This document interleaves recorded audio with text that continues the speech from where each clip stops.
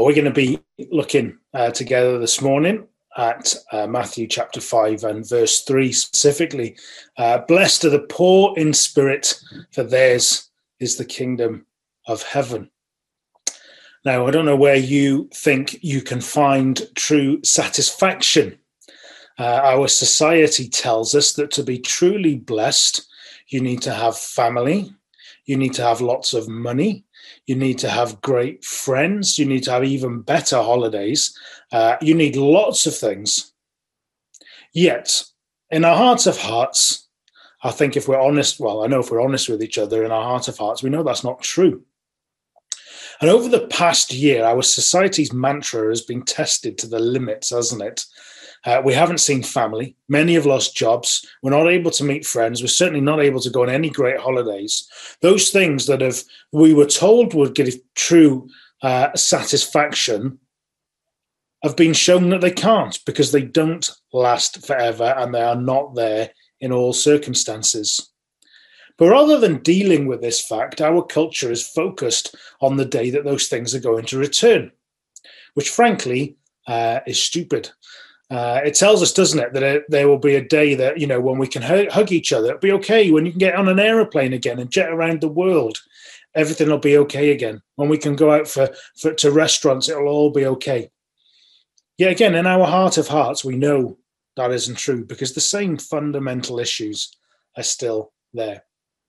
Well, in Matthew chapter 5, Jesus shows us some of the most profound and revolutionary teaching where he tells us what it is like to be truly blessed. And it is something that should challenge us and our worldview.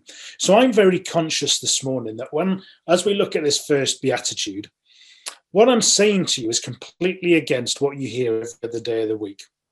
It is the exact opposite than what is shoved down your throats on TV and Netflix. It's the exact opposite to what is screamed at you as you listen to music or other programs on the radio. Rather than being blessed like we are by the crumbs of the table, God wants us to be satisfied by this most lavish banquet that we could ever imagine. He wants to lift our gaze from the things around us and point us to him. And I want to be clear this morning that even in the middle of a global pandemic, when it seems like the whole of life has been turned upside down, that we can be fully blessed. So, three things as we look at this verse this morning, three things. The first one, and this is going to be slightly longer than my other point, so don't panic when it takes slightly longer. First point is this: to be truly blessed, you have to realize you are bankrupt. To be truly blessed, you have to realize that you are bankrupt. And we see that, don't we? Blessed are the poor in spirit. Now, if you knew nothing of these statements that Jesus was making and you were asked to characterize a person who is blessed by God, what would you think about? You would probably think that they were holy, somebody who never did anything wrong. You would think that maybe that they were the best Christians, the best people, these people who are better than everybody, or at least think they are. But here Jesus is saying, actually, the first key to being blessed in his kingdom is realizing that you're bankrupt. And that is so different, as I've said, to our culture. Our culture is all about showing that you have the perfect life. So for those of you that are on social media, on Facebook and things like that, you will know that it's just one huge competition to show who has the greatest life. That has changed slightly during lockdown, and instead of pictures of different parts of the world and family and all those things, people are, I don't know, there's a big competition to see who can do the best lockdown baking. But Jesus speaks to our culture and says, no, it's not about being as great as you can be. It's about realizing that you will never be truly blessed until you realize that you are bankrupt. And the society that Jesus was speaking to was no different to ours. Now, they may not have had Facebook or Snapchat or Instagram. They certainly didn't have Zoom that they could have worshipped with each other in a global pandemic. But these people were very proud. They were very proud of their religious achievements. They were proud about the sacrifices they offered. They were proud about their zeal. They were proud that they were part of the covenant people of Israel. They were proud about their self-righteousness. They were very self-confident. They were self-important. So what Jesus is saying is just as confrontational to them. So you can imagine how they would feel when Jesus is talking about being poor in spirit. And the point that he is making is that you need to cower and cringe like a beggar. I think of a beggar, someone with no wealth or influence, someone who has no position or honor, nothing to bring. They don't have any possessions other than the clothes that they're wearing. And I hope if you're with me, you're putting your brain into gear while we're listening and thinking, well, actually, I'm not like that. I'm not the richest person in the world. I appreciate Cleric is, well, it's actually, as close as a Welsh thing to Monte Carlo as you're going to get, but it's still sort of, not quite there. But it's not that bad. I've got a good job. I've got a nice house. I've been coming to church. It's really not that bad. And Jesus tells a parable about people who thought a bit like that in Luke chapter 18, something that you can maybe read later this afternoon. It's from Luke 18 and verse 9. It's only a few verses, but it's about two men, a Pharisee who was a religious leader of the day and a tax collector. And tax collectors, Pharisees were the respectable people. Tax collectors were some of the most hated people in society. They were the worst of the worst because they used to take the Jews' money and give it to the Romans. So people hated them. But here we see in this parable that Jesus tells that this Pharisee was morally superior. Jesus tells us that he was financially honest, that he was just in his dealings, that he was faithful to his wife, that he was religiously superior. He fasted. He gave a tenth of his income to the local synagogue. That he was priding himself on his own religion. But not only that, Jesus, as he's walking through this parable, tells us that this man is trusting in himself to make us righteous, because what happens is he starts to pray. And when he prays, he says, "Thank you, Lord, that I am not like this other man who does this, and this. Thank you that I am not like that." And he was trusting, wasn't he, in his own righteousness. And he thanked God for his own righteousness because he acted it. It was his heart. It was his will. He believed that he was better than other people because he was more righteous than they were. And maybe some of you think like that this morning. I used to be a bit like that. I pride myself sometimes. We all like it sometimes, don't we? If we're honest with ourselves, that we're more morally upright than somebody else. We watch the news and we tut at things that we see. We pride ourselves on our church attendance. You're always there, no matter what the situation is. And maybe you've even prayed, "Thank you, God, that I am not like that." I've heard it prayed from pulpits. I've prayed it myself. But Jesus gives us a warning in that parable where he says that actually it's the tax collector who was justified rather than the Pharisee. The one who was morally and religiously superior was condemned. Well, how can that be true? How can that? I mean, that logic is just so different to what we think, isn't it? Well, Jesus is talking here, isn't he, in terms of God? Because when you start comparing yourself to God as opposed to other people, you see that God is in a class by himself, in his perfection, in his greatness, in his worth. God is so glorious. Imagine how great God would have to be to create this world. Just think about it for a second. From all the crystalline caves to all the distant galaxies, to the tiny plankton in the ocean that produce more than half of the Earth's oxygen. The world that we live in is complex and wondrous. And that's even before we've got to human beings that our own brains have, because scientists can't actually count the exact number, but our own brains have between 100 trillion to 1,000 trillion neural connections. Now, if you're like me, that number is almost meaningless because it is too big. But you think of something as intricate as the human eye, and then you think how glorious God must be to have created that. The heavens, Psalm 19 tells us, are shouting out the glory of God. He is shouting at us with the clouds, with the blue sky. He shouts with the sun on the horizon. He shouts with galaxies and stars. He is saying to us, isn't he, "I am glorious, open your eyes." And then when we compare ourselves to somebody like that,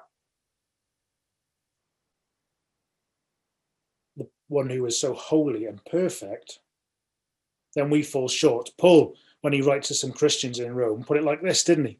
All of us have sinned, and all of us have fallen short of the glory of God. Basically, that none of us make the grade. Compared to God, we are all utterly bankrupt.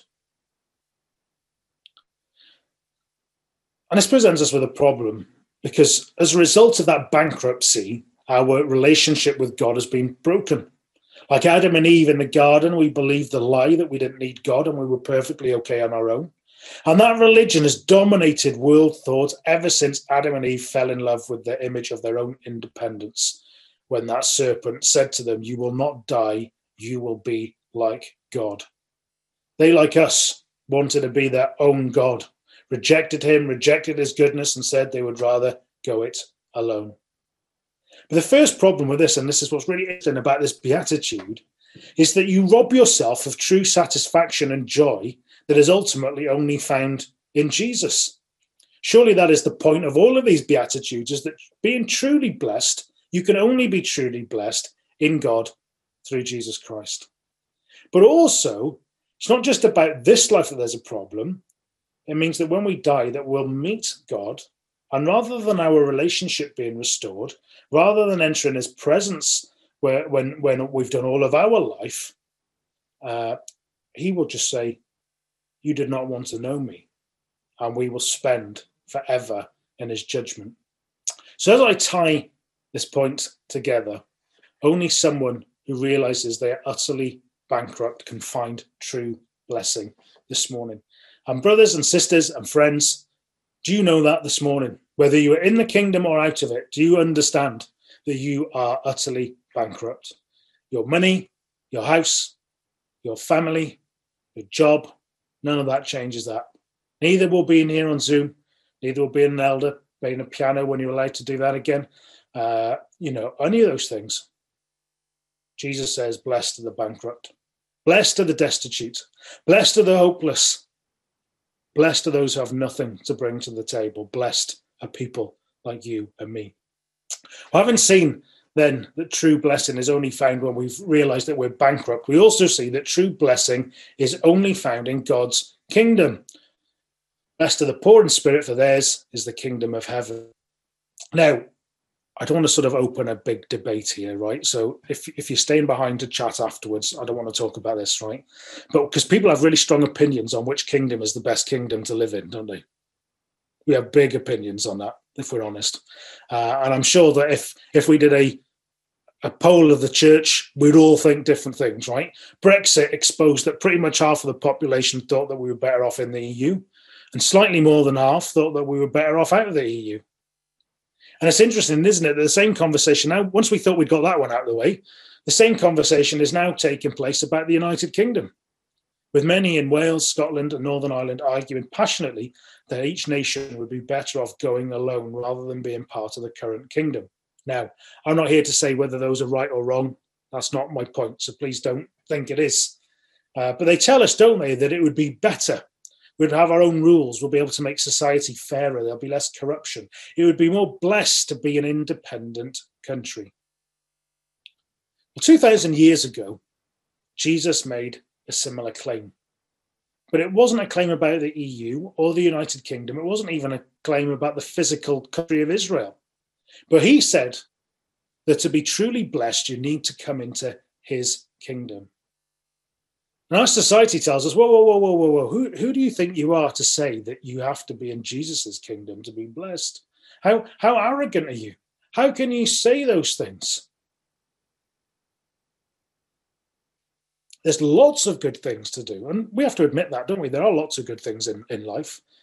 Your experience tells you that. I'm sure you would agree with me that a Mr. Whippy ice cream is one of the world's greatest pleasures. But the problem with Mr. Whippy ice creams, that's the soft serve stuff you get from an ice cream van, if you don't know what that is. But the problem with one of those Mr. Whippy ice creams is they're never quite enough. Because very soon afterwards, I think I'd like another one of those, especially on a hot day. Because the satisfaction has gone. And this is the point. Jesus is saying that full satisfaction, full blessing is only possible in his kingdom. It's only found there. It's found in becoming a subject of his, acknowledging him as king, coming under his rule, coming under his authority, coming under his blessing. That is the only place that true blessing occurs. Yet our text tells us that this kingdom isn't for everybody. This kingdom is for those who are poor in spirit. This kingdom is for those who understand that they are bankrupt. What an amazing word theirs is. It literally means theirs alone. No one else's, barring all others who approach God except those with a beggar's heart. Theirs is the kingdom of heaven. And notice that it says theirs is, not will be, theirs is the kingdom of heaven. So it's present, it's here and now. It's not just limited to heaven in the future, the eternal new heaven and the new earth. Well, theirs is the kingdom of heaven. It means that you come into the kingdom and you inherit all of its blessings as you come on through the Lord Jesus Christ. Yes, it does partly mean the new heavens and the new earth in Revelation chapter 21 and chapter 22. But it's also, as we've said, this present aspect, yours is, if you're in the kingdom, you have kingdom blessing now. What does that mean? The kingdom is where God pours out his blessings. Ephesians chapter 1 verse 3 says, we have been blessed with, what have we been blessed with? We have been blessed with all spiritual blessings in the heavenlies in Christ Jesus. So a second bit of homework for you this afternoon, as well as reading the parable in Luke chapter 18, read Ephesians chapter 1 and read from verses 3 down to 14. It is magnificent. And list all of those blessings that you have as part of being in Jesus' kingdom. I would love to go through them all now, but we would be here till your communion service on Easter Sunday if we were going to do them all justice. But we have been blessed with all those things. When we came into the kingdom, he starts blessing us. He provides all of the things that make us truly happy, all of the things that go on forever and ever in this life and the life to come. God offers us salvation from our perspective to bring us true happiness, contentment, bliss, joy, and gladness. That is what God offers. No wonder Jesus says the poor in spirit are blessed, because they've come into the kingdom and inherited everything. And if you're in the kingdom, everything important is settled, isn't it? If you're in the kingdom, you have kingdom adoption, you have kingdom grace, you have kingdom peace, you have kingdom mercy, you have kingdom power, you have kingdom truth, you have all of it. Everything that really matters is untouchable because you are in the kingdom and the king takes care of you. Because once you're in the kingdom, you're not just the subject of the king, you are the king's child, You are the son or daughter of the king.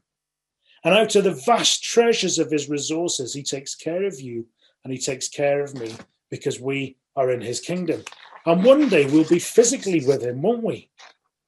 We're told in Revelation that he will dwell with us, that we will be his people, that he will be with us, that he will be our God, that he will wipe tears away from our eyes, every tear, that there'll be no more death or mourning or crying or pain, for that old order of thing has passed away. It almost sounds too good to be true, doesn't it? And there's an old mantra, isn't it? If something is too good to be true, it usually is. But it isn't always true. It isn't always true. People who are utterly bankrupt can be the children of the king, inheriting all of the blessings of the kingdom with God. And that leaves us with a question of how. Imagine one of the homeless people. I don't know how often, you won't have been to Cardiff much at all over the last year, but if you had been to Cardiff before that, you'd have noticed, right, there are lots of homeless people in Cardiff. And imagine them travelling to London and trying to enter Buckingham Palace. What would happen? Well, he or she probably wouldn't get over the fence before they were stopped, because a beggar has no business in the courts of royalty. But here Jesus is saying that all of those who are bankrupt can enter his kingdom. So the third thing, final thing this morning, Jesus is the only way to enter the kingdom of heaven and receive true blessing. One of my favorite films, right? Some of you know me better will know this, but one of my favorite films is Home Alone. If you've never seen Home Alone, right, I'm about to spoil it for you. So I would say I'm sorry, but I'm really not that sorry because Home Alone is a great movie. Basically, right, the family are going on a special trip to Paris over Christmas. Kevin is having a fight with most of his family members, his older brother, his cousins, his parents, his uncle, and he wishes they'd all disappear. Well, the following morning, Kevin gets his wish. The whole family is running late for their trip to the airport, and through a head count mishap, they leave thinking that Kevin is in one of the shuttle vans. And with the family off to Paris, Kevin awakens to discover that he is home alone. They really thought about the title of the movie, as you can see. And we're told, aren't we, that we see in the film that two burglars who call themselves the Wet Bandits have been prowling the neighborhood. They're robbing houses when they know people are away for the holidays. And they know that the McAllisters are going to Paris. But Kevin finds out about their plot to strike his home. And since he knows that Santa can't help him, on the night of their attack, he goes to church. And there he sees Old Man Marley. Now, Old Man Marley's been introduced earlier in the film as a bad guy. Is Kevin's older brother, who's a bit of a twerp. He basically tells him this urgent legend that Old Man Marley is a killer and that he's killed people, and then he buries them in the road salt. So Kevin's quite frightened, but he learns in the church that Marley is kind. And they have a conversation, and they leave. It's really quite a touching scene. Back at the house, though, Kevin gets to his plan. He works on his plan. And if you love slapstick comedy like I do, there's just lots of it. And he has all these different plans and schemes that he's going to protect his home. The robbers are stopped time and time again, but eventually they catch up with him. Harry, one of the burglars, is about to bite Kevin's fingers off as Kevin is hung by his jumper on hooks on the back of a door when Old Man Marley comes in at the last moment to intervene and save Kevin. Now, why am I telling you that this morning? Well, it's a little picture of our situation. Kevin, despite all of the things that he tried to do, he ultimately couldn't defeat the bad guys by himself. He wasn't good enough. He couldn't protect his home. He was stuck. He was utterly helpless, and there was nothing that he could do. He couldn't sort out the issues that he'd caused. He needed somebody who was bigger and better to sort out the bad guys for him. At that point, when he is hooked onto that door, he is bankrupt. Broken, bankrupt beggars cannot have the kingdom of heaven on their own. It's impossible. We need somebody who is bigger and better than us to gain it for us. And that person was Jesus. And our culture thinks that Jesus is just a swear word or he's an irrelevance. Yet Jesus is the one who is so amazing. And he is how bankrupt beggars can become the children of God. And this is where this is incredible, and that we should never tire of hearing this. Well, I'm sure you'll hear lots more about it over the coming couple of weeks. Remember I said that we'd had that broken relationship with God? Well, Jesus came to sort that out. Jesus, God the Son, he's so glorious and amazing. Revelation 1 describes him like a son of man. It's just incredible there. That's the third piece of homework. You can read Revelation 1 later as well. And in Colossians 1, it tells us that Jesus is God. He was the creator. He is the sustainer of all things. He is supreme over all things. And yet he came into this world to ensure the bankrupt could have all the riches imaginable. Well, how did he do that? Well, he was the only person who has ever lived who was never bankrupt. He never did anything wrong. He met that standard of perfection that I said that we had missed. His relationship with his Father had never been spoiled. He had never been poor in spirit because he had nothing to be poor about. But Jesus became poor so that we could be rich. He became bankrupt to give us his riches.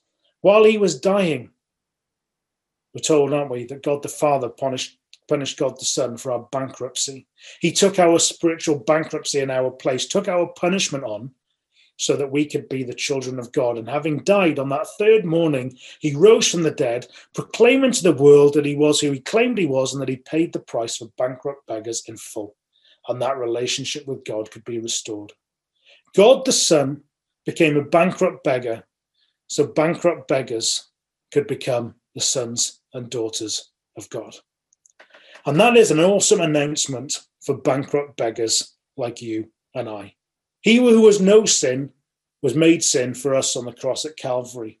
We have nothing to give, But the good news is we don't have to have anything to give because Jesus has given it all. Because he became bankrupt, we have his riches. It's no wonder, is it, that the hymn writer that we sang earlier, he wrote, "Not the labour of my hands can fulfil the Lord's demands. Could my zeal no respite know? Could my tears forever flow, all for sin could not atone. Thou must save, and thou alone. Nothing in my hand I bring, simply to thy cross I cling. Naked come to thee for dress, helpless look to thee for grace. Vile I to the fountain fly, wash me, Saviour, or I die." So as we finish, we've seen true blessing can only be found once you realize you are morally and spiritually bankrupt. Compared to God, you're like a beggar. Secondly, that true blessing is only found in God's kingdom. He gives us all the blessings that this world never can, blessings that a beggar doesn't have any business in having. And that thirdly, Jesus is the only way into God's kingdom and into that blessing because he became bankrupt in our place. So this morning, whether you're in the kingdom or not, we need to come before God and acknowledge, don't we, that we're beggars before him. Just like the tax collector in the parable that we mentioned earlier, he prayed rather than, "God, I thank you, I'm not like those people." He just simply prayed, "God, have mercy on me, a sinner." The tax collector who was bankrupt morally and religiously was declared not guilty. So come and admit it. Stop comparing yourself to other people. Come to him and tell him that you're a bankrupt beggar because he is ready for you. He is ready to answer you. He is ready to give to you. It is never too early. It is never too late. Just tell him your trust in what Jesus has done, taking your bankruptcy and given you his riches in your place. It's no wonder Jesus said, "Blessed are the poor in spirit, for theirs is the kingdom of heaven."